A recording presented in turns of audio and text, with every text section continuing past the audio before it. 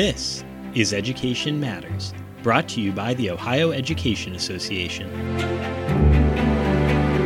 Thank you for joining us for this edition of Education Matters, your source for insightful conversations about the topics that matter most in Ohio's public schools. I'm Katie Olmstead, part of the communications team for the Ohio Education Association and your regular podcast host. Regular listeners know one topic that comes up over and over again here, not surprisingly, is the pandemic. We are now 2 years into this thing, and it has colored the school experience for all of our students and school staff. The co-president of the Allen East Education Association is working hard to guide everyone through it on multiple fronts. David Pryor is not only a local leader for his fellow staff members, but as an award-winning school nurse, he's often the first point of contact or the only trusted health contact for many people in his community. And recently, Ohio Senator Sherrod Brown turned to Pryor, too, asking him to take part in a virtual roundtable with educators around the state to talk about the state of mental health in our schools and what our school communities need. We asked David Pryor to share his thoughts with us, too. David Pryor, thank you so much for joining us today. We've talked a lot about mental health of students and staff through this pandemic. I want to know how you're doing. Yeah, it's been quite a interesting 2 years. I've seen a lot of different things, seen a lot of ups and downs and peaks and valleys. I know we've talked a lot with staff and administrators and parents that, it kind of feels like almost a hurricane. We've been hit with it initially. We really didn't know. We went home and there was a lot of fear and anxiety, and we kind of got back into last year and we said, let's try it, see what we can do. And we had teachers cleaning desks, and we were it was all hands on deck. And I feel like we put all the energy we could into last year, and then now we're back. And, I think in the summer, everyone, the numbers were down and people were like, okay, I think we're through this. And then unfortunately the Delta wave came. And I use the analogy of a hurricane because I feel like the June time was like the eye of the hurricane, and then it kind of hit again. And now the Omicron variant is hit us as well. But hopefully we'll, with anything, it's going to continue to pass through and we're going to get back to normal. But I know, there's been stressful times for myself and stressful times for the staff. But I think luckily together, we've been able to kind of hold it together. But it's definitely, I think there's been times of stress and emotions and just trying to work through it together and try to brace for impact, I guess, for lack of better words. What does that look like on the day-to-day? What are you seeing with the students you serve and with the staff members you serve with? Yeah, so some mornings it starts at 6 a.m. I'll get a staff member that'll text me or call me and say, what do I do? And it's really, I kind of went from really just try to guide people. This is what you do. This is what the protocol is. This is what the CDC protocol is, how long you'll be out. So some Monday mornings, I'll have 25 to 30 voicemails on my phone to call back. And people are just seeking answers, whether it's parents or it's staff members, like, what do I do about my kids? What do I do about my aging grandmother? Or one of the, and I've talked to her that I could share this. The co-union president here with me, her son, unfortunately, come down with COVID. And she was kind of talking to me through this, and she would call and ask for advice. And unfortunately he worsened and he got admitted, and they intubated him and they shipped him to Ohio State. And for about 30 days he was intubated. Now, luckily, he is one of the lucky ones. He actually was extubated and he's home now. And that was a very trying time for her and the whole staff, really, just the raw emotion of it. Just trying to work her through that, was pretty tough. But even kids, we've had kids here that their mom and dad or grandma and grandpa have been intubated and they're at the school. And we've had kids that have missed 30, 40 days of school in the last year. And these are kids that are normally pretty good, stellar students that are just missing so much school, they're falling behind. And that's quite sad, from that standpoint. And we've had kids miss, I've had to tell seniors on their last football game or basketball game or volleyball game, you can't play. And that's tough.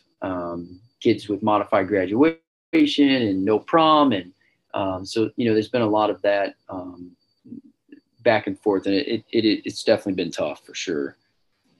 It sounds like you deal with a lot of the medical needs as a school nurse, but right. The psychological needs, it sounds like everyone's grieving. Even people who haven't lost loved ones, they're grieving the life they're missing. Yes. Yeah. And, we're very fortunate here because we are a small community, kind of a farming community type school. And we have about 1,300 students, but we have 3 certified social workers here at the school, which is we have one for each building level, so elementary, middle, and high school. And I think, I talked to them about this actual subject, and I think a big thing that they even expressed is just not only have we seen an uptick in students, just being maybe having a little bit more anxiety. The staff as well. And they, I think, to a certain brink, they've been kind of just pushed to a level where they're just very worked up and agitated, and the students as well. And I think, they feel burnout emotionally. And then we see some of the physical symptoms, people have chest pain, or they have headaches, or there's some other physical symptoms that we see. And then we work with the social workers to kind of get them referrals. I know they were saying there's even an uptick just in referrals to outside services with kids and adults alike. And so definitely, I think there's a lot of people who are, it's been a long 2 years for everybody, parents, students, staff. And I think people are affected by it, unfortunately. Let's rewind the clock. Let's pretend it is March 2020. Could you ever see what your life has become 2 years later? I don't know if I could have forecasted. I can remember the night we were going to close because my wife and my daughter and I were having ice cream. We went to a Dairy Queen for ice cream, and there was no one in there. I remember that pretty vividly. I don't think I could ever forecasted that we would be doing this long. And that it would be this intense, and then we'd lose this many Americans and worldwide. But definitely, I knew it was going to be interesting. I know when we had kind of an uptick in illnesses, and the year before that we had a lot of flu cases. It was a heavy amount of flu cases, and we had, I think in points we had 18% of the student population out. Oh my goodness! So we were hit real hard the year before that with flu. So it was like, is this another flu year? But I had a lot of kids that weren't. We were just like, oh man, and then it all kind of shut down. And but yeah, I don't know if I could have ever, to be honest, forecasted to the extent we'd still be here in February 1st of 2022, and we'd still be battling to the extent we are. But it's definitely been been a long 2 years. How has your job changed in those 2 years because of the pandemic and because of the different needs now versus back then? Sure. Yeah, I would say definitely a lot more focused on, I would say, the community side of this role. I think steering people into what do I do, where do I go, what referrals, where, how do I go get a test, where do I get a test, how do I get answers, how long am I out? Unfortunately, there's only so many hours in the day. And with some of the COVID restrictions, we used to do a lot more in-class education stuff on health promotion, but we really haven't had a chance to get to do all of that, unfortunately. And just, even the day-to-day, I spend hours with COVID versus, getting to be maybe a little more hands-on with the kiddos, which is hopefully get back to that. And I've even gone to a mobile, when the COVID first kind of hit, we closed my whole office and used it as an isolation room. That way, if a kid had COVID symptoms, they came down here and then we sanitize in between. And I'm actually still on a mobile cart. So the teachers call me, and I go to the kiddos and they stay in the room, and then I treat them, and we take them if they have symptoms. And that way they're not, we don't have a whole crowd down here that are being exposed to each other. Are you burnt out? That's a lot every single day. I would say, I came from the ER. I worked in the ER, and then I was a trauma manager before I came here. So I would say that kind of seasoned me for some of this. But I would say, I mean, there are days where I go home and I'm pretty tired. But I think I always say, if you do a job that you love, it's never really work. So I think that's been able to get me through a lot of it. Because I do enjoy, and I love helping people, and getting people. That's the whole reason why I went into this profession. So I think the big thing, there is a light at the end of the tunnel. I know we're going to get through it because we are resilient. But I think I can tell my staff members are pretty burnt out, and I try just to stay positive for them, because I can tell some of them, and even the students, some of them just need someone to smile and just be happy, because I think there's a lot of negativity, unfortunately, everywhere. You mentioned we're resilient. We'll get through this. I've also heard you talk about how we'll get through this, but we need some resources. And I understand that's something you told Senator Brown during a recent roundtable. What can you tell me about that? Yeah, I think, yeah. So last week met with Senator Brown, and it was a very good conversation on staff and students' mental health, related to the pandemic and how that's affected kiddos and adults. Actually, it was, I think, maybe even worse than what I think. Hearing everyone, we're all going through the same thing. It was kind of sad to hear the uptick in drug use, and just some of the sad stories that you hear from other districts as well. And we battle it here as well too. But it really puts a different light that we really truly do have a gap, and we need some help. And I think the big thing is that, I think that if we can work together and we can put some resources, I think more, kind of a big takeaway from that whole meeting is just, it's tough to get kids into referral patterns and having providers. And I think the providers are so swamped as well. And I think, we have kiddos here. It takes, a couple of months to get them into a provider to see somebody for mental health, which is kind of tough for a parent, puts them in a tough spot. And then that kid kind of struggles for a couple of years or a couple of months. So yeah, I mean, hopefully we can work together. And I think it sounds like we're on the right step, because first, hey, there's a problem. We identified the problem. It's just, we're going to have to continue to work and build resources around school districts, whether they're public or private, and continue to support kids and staff, and new teachers. I know they talked in that meeting about new teachers, and if you've taught in the last 2 years, this is all you know. And I know I brought up my daughter's 2 years old, and she only knows COVID. She only knows people wearing masks and, hand sanitizer and washing your hands. And it's just something we kind of take for granted every day. But a new educator they only know COVID protocol. So it's going to be interesting when we hopefully get out of this, that we can retain those people and build support around them, and continue to help them grow. And I'm sure the COVID situation has not helped the recruitment problem that Ohio has faced, bringing new educators into the profession. Right. I would not want to be a teacher right now. I'm not going to lie. I have 2 pandemic babies. The world is upside down. So there's just no other way to put that. And it's already so hard to be a teacher, adding the COVID stress on top of that. What would be your message to somebody who is coming up, who is thinking about what they want to do with their lives, about what the future holds for educators?